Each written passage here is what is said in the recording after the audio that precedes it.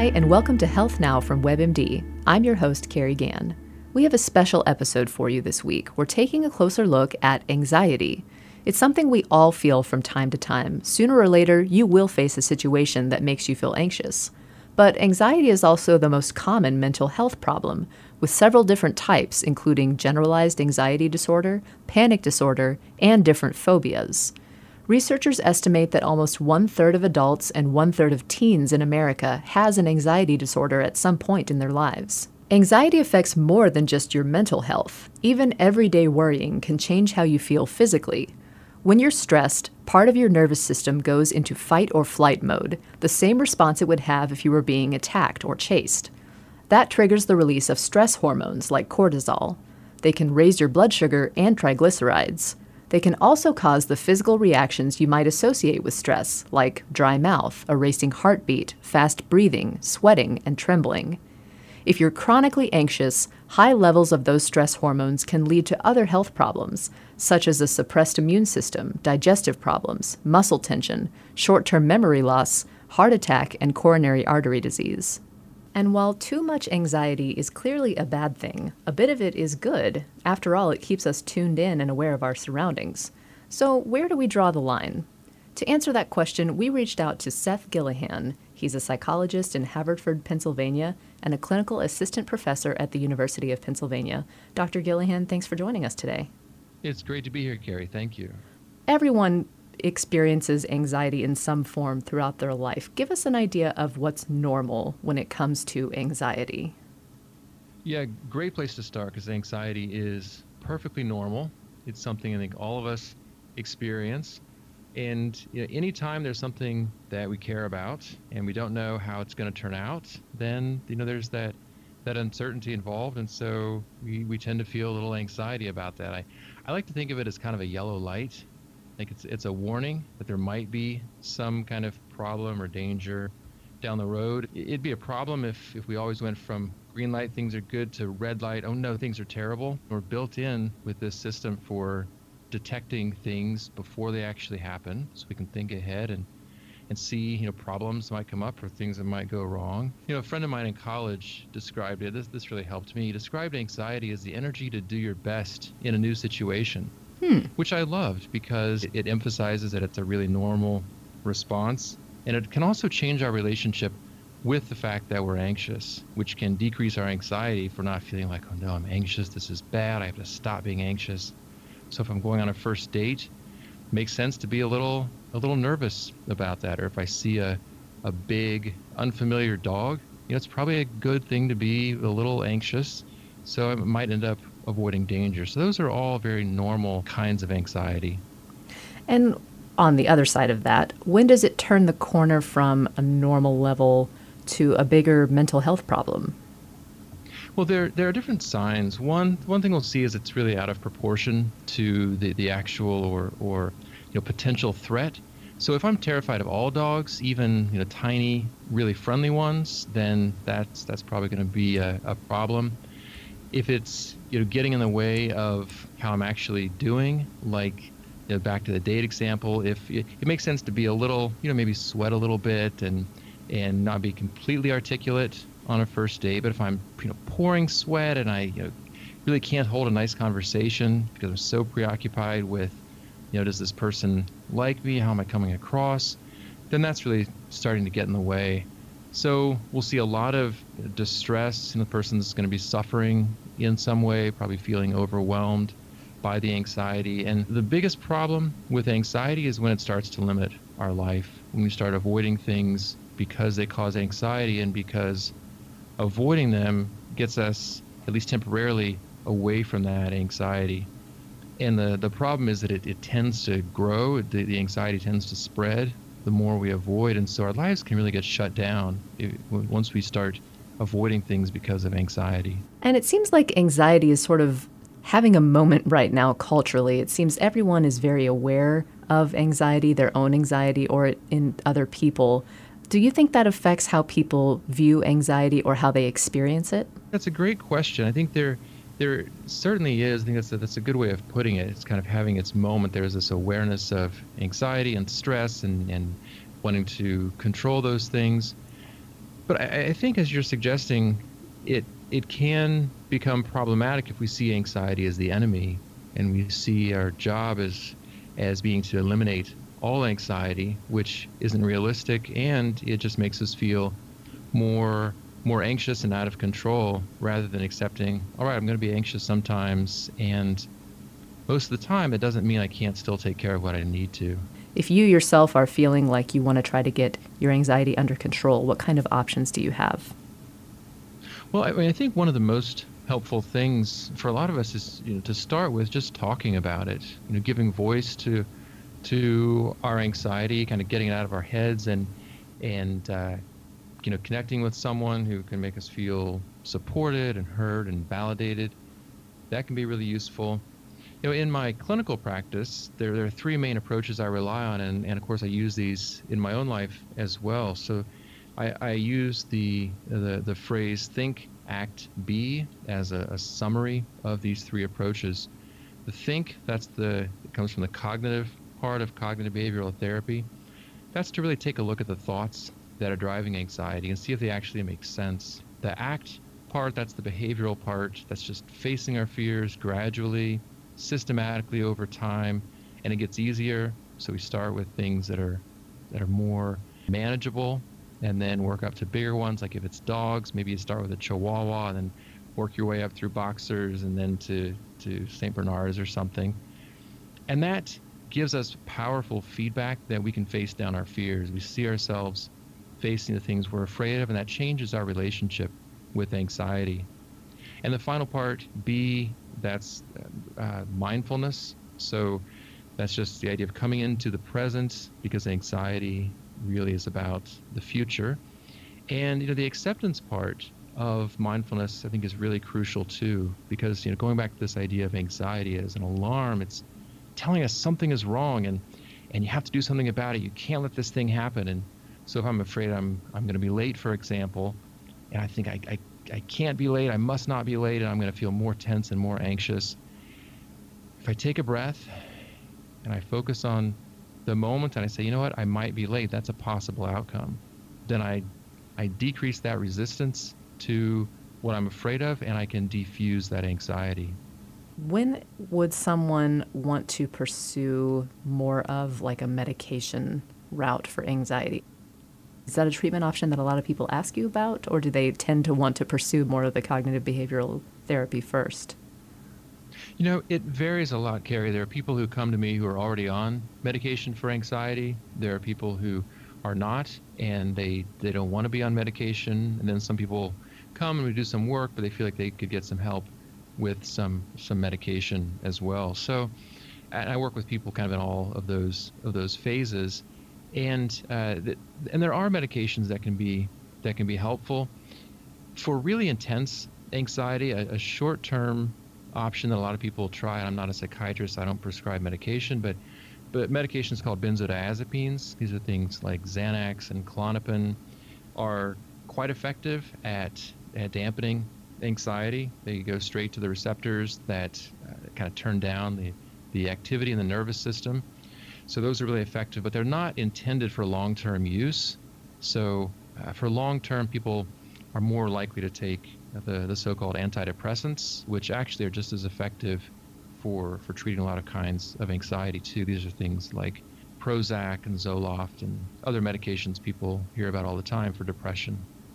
I see. And how do you help someone weigh which option would be the best for them to pursue? Yeah, great question. It varies a lot by the individual. Some people are really determined not to take medication. They just don't want to for one reason or another. And so, in that case, then we'll work as much as we can on the therapy side. And a lot of people get relief, just through therapy.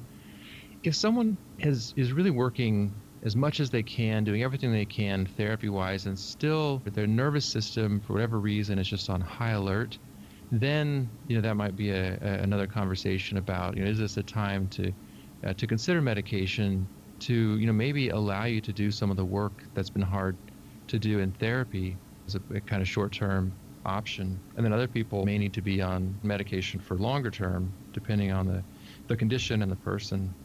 So let's say you are in a situation and you feel your anxiety starting to ramp up. What can you do in the moment to sort of prevent anxiety from taking hold of you? The number one thing to start with is just to keep breathing. And it sounds obvious, but our breath and our nervous system have this intimate connection where when we start to get anxious, our breathing tends to get shallow. It tends to be more in our chest. And so just by slowing down the breath and maybe focusing on the breath for a few moments, that can start to dampen some of that anxiety. And it gives us something to focus on and something that we feel like we do have some control over, if we don't have complete control over the anxiety.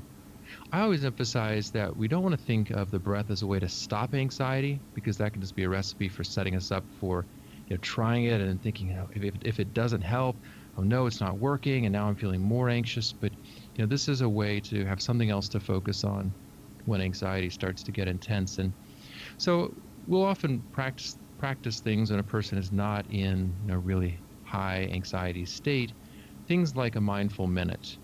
So there's an exercise I call it 7 breaths. For myself, other people it's a different number, but what it is you time yourself how many slow, relaxing breaths you take within a minute. And then when you do find yourself starting to ramp up, then if you remember to, you pause and you take that number of breaths. You just focus on the breath, you count the breaths. So it tends to draw the energy away from whatever the fear and the anxiety is about, and just slow things down. Or we can eat something with full awareness, peel a tangerine and notice every sensation as you're eating it. So this slowing things down is really going to challenge the sense of it's an emergency and I have to do something about it right now. So we might take that kind of brief pause. We just want to be careful of allowing it then to extend into avoidance, as we talked about before, that can become a kind of self-perpetuating cycle. And then once things are calmed down, then if let's say it's an overwhelming list of things I have to take care of or exams that are coming up, I just want to make a plan and break things down and make sure that I've broken things into manageable pieces so that it feels, as I look at it, it feels like something that I can do, and so I don't feel so anxious about being able to take care of my responsibilities. Dr. Gillihan, thank you so much for joining us today. We really appreciate it. My pleasure. Thank you.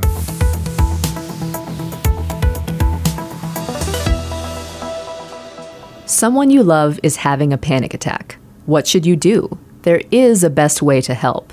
In the moment, stay calm. It'll help them keep their cool if they see you keeping yours. And stay put. Most panic attacks wind down in 20 to 30 minutes. Stick around and help your friend ride it out. Stay positive, too. Don't minimize what's happening or blame them for it. The panic is real to them, and the panic attack isn't their fault. And stay out of the way. Don't try to help them avoid triggers. It could make the anxiety worse and raise the odds for more attacks later. When it's over, ask questions. This can help them think about what triggered the attack. You could try things like, how many times has this happened to you? Or, what did you think was going to happen, and what actually happened? It'll also help reinforce that their worst fears didn't come true, and that they've made it through panic attacks before. Then, talk about getting help. If the panic attacks are taking a toll on your friend's work or home life, they need to see a trained mental health professional. Treatment options include exposure therapy. That's when your friend will relive or confront what makes them panic in a controlled environment. Over time, they'll learn how to deal with those feelings. They can also try cognitive therapy. This teaches different ways of thinking. It'll help them create a new response to the fearful situation. Remember, panic disorder is treatable, and in the moment, you'll help the most by being patient and understanding.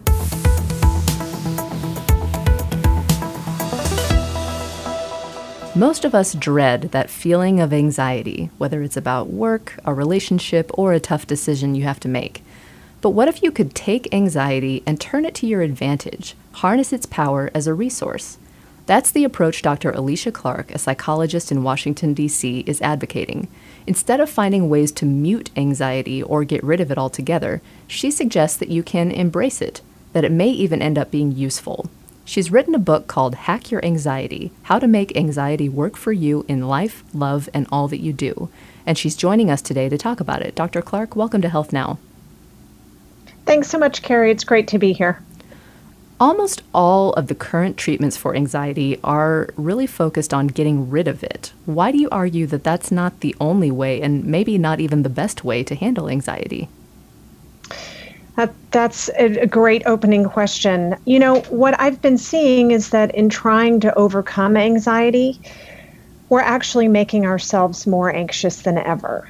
We're becoming an over-pathologized nation, making everything negative or a problem, and anxiety is a byproduct of that way of thinking, I find. People come in concerned that they feel any anxiety, that they feel uncomfortable, that they feel worried. They've identified it, and maybe other people have identified it, and they start to get worried about their own experience.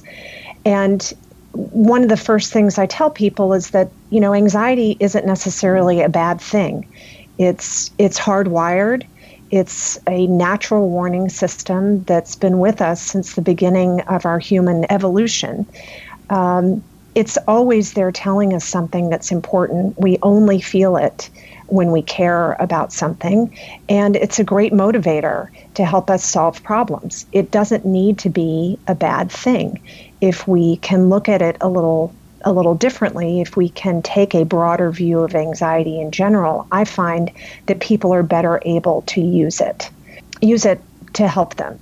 A good example of this, a constant place where many of us can feel anxiety, is in our relationships. It could be a work relationship, a personal relationship.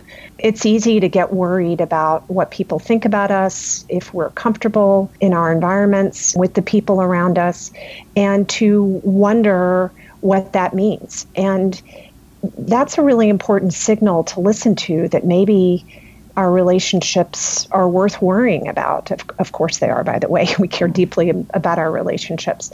But when we listen to what our anxiety might be telling us, instead of worrying that we're anxious at all, we can clue into what we need to do to either make the relationship better, or maybe consider that the relationship isn't the right relationship. These are not always the questions that we want to ask ourselves or answer, frankly, but they are the questions to ask. And when we get stuck in worrying about our anxiety, we miss its deeper meaning. And you mentioned worrying about anxiety. I know you've talked before about how sometimes it's not anxiety itself that's the problem, but the fear of it. Why is that? It's another thing that I've noticed is that when we are anxious about anything, it could be our own emotional experience, it could be our physical experience, like a symptom of any kind, or anxiety itself, we make that experience worse. We increase its volume. That's one of the expressions I use, is that anxiety is like a volume control. And when you add anxiety to anxiety, you get more intense anxiety. And one of the ways that this can really become problematic is for people who wrestle with more severe forms of anxiety. And this can happen in panic. Actually, this is how panic happens, is that anxiety comes on, we feel it coming, and in feeling it coming, we start getting afraid of it. We get afraid of the anxiety. We get afraid of our experience. Oh my gosh, it's coming. What am I going to do? And it's like a big wave coming and standing, firmly, rigidly tall, and then the wave's going to knock you over. Anxiety is like that. If we resist it and fear it, we will amplify it, and it will overtake us autonomically. Whereas if we can take a more relaxed approach, if we can at least take an approach of, I am not going to fight it, it's not going to hurt me, I can handle this, even if it's inconvenient, even if this is not the right time to be feeling anxiety, or I wish I didn't feel it, I know I can deal with it. And in dealing with it, and in knowing I can deal with it, I'm going to stop it from becoming any worse. And this is one of the first things that I try to teach people when they come in with any sort of excessive anxiety, is that in fearing your anxiety, or in worrying about your anxiety or resisting it, you're actually making it worse. And that's one of the things that I worry about with so much of what I think people hear about anxiety is get rid of it. We shouldn't have it. We should all be calmer and more relaxed. From the get-go, it invites people to pathologize what I think can be an awfully normal experience.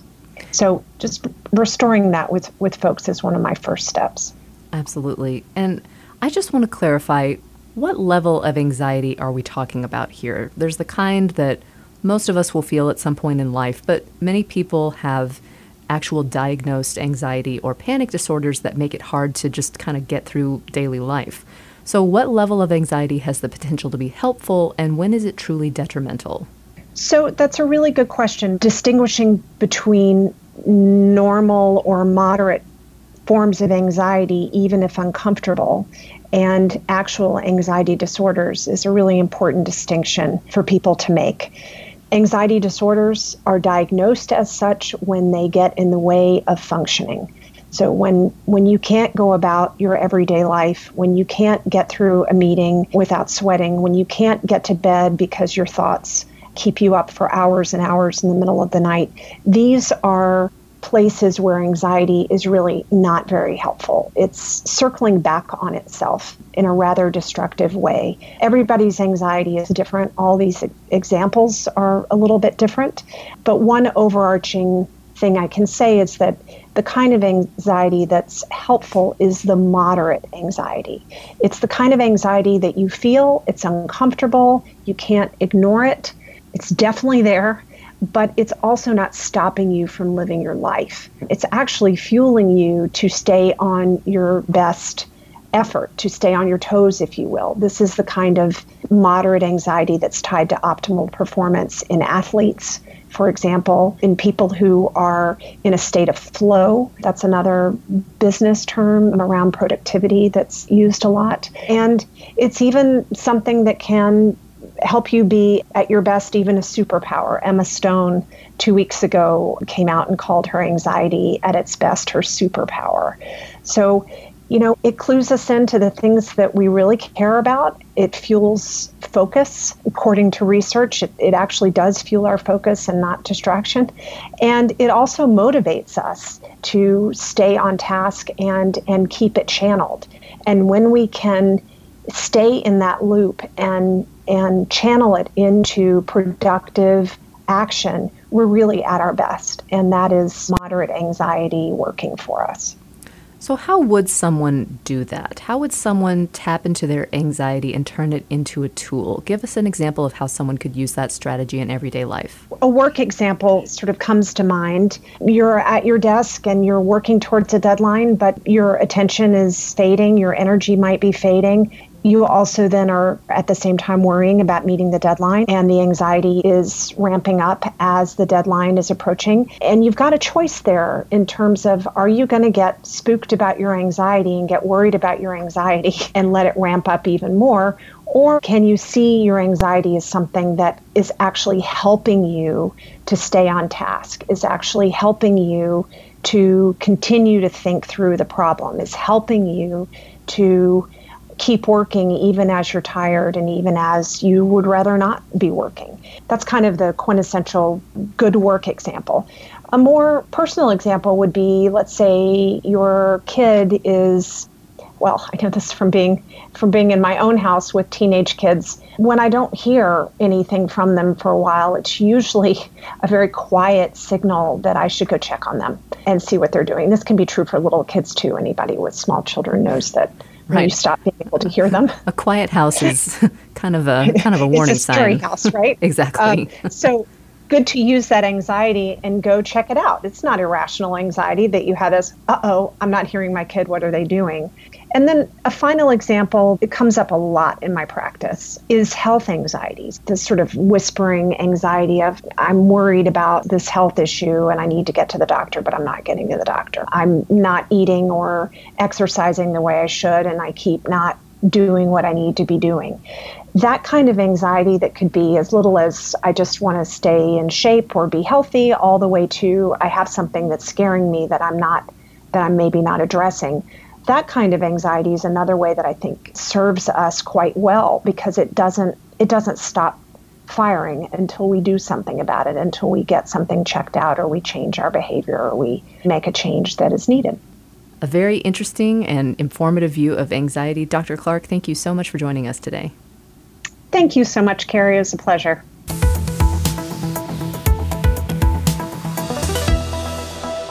Our tweak of the week is one you can use whenever anxiety starts to take hold. Follow the 3-3-3 rule. Look around you and name 3 things you see, then 3 sounds you hear, and then move 3 parts of your body. This mental trick can help you slow down your racing mind and get you centered in the present moment.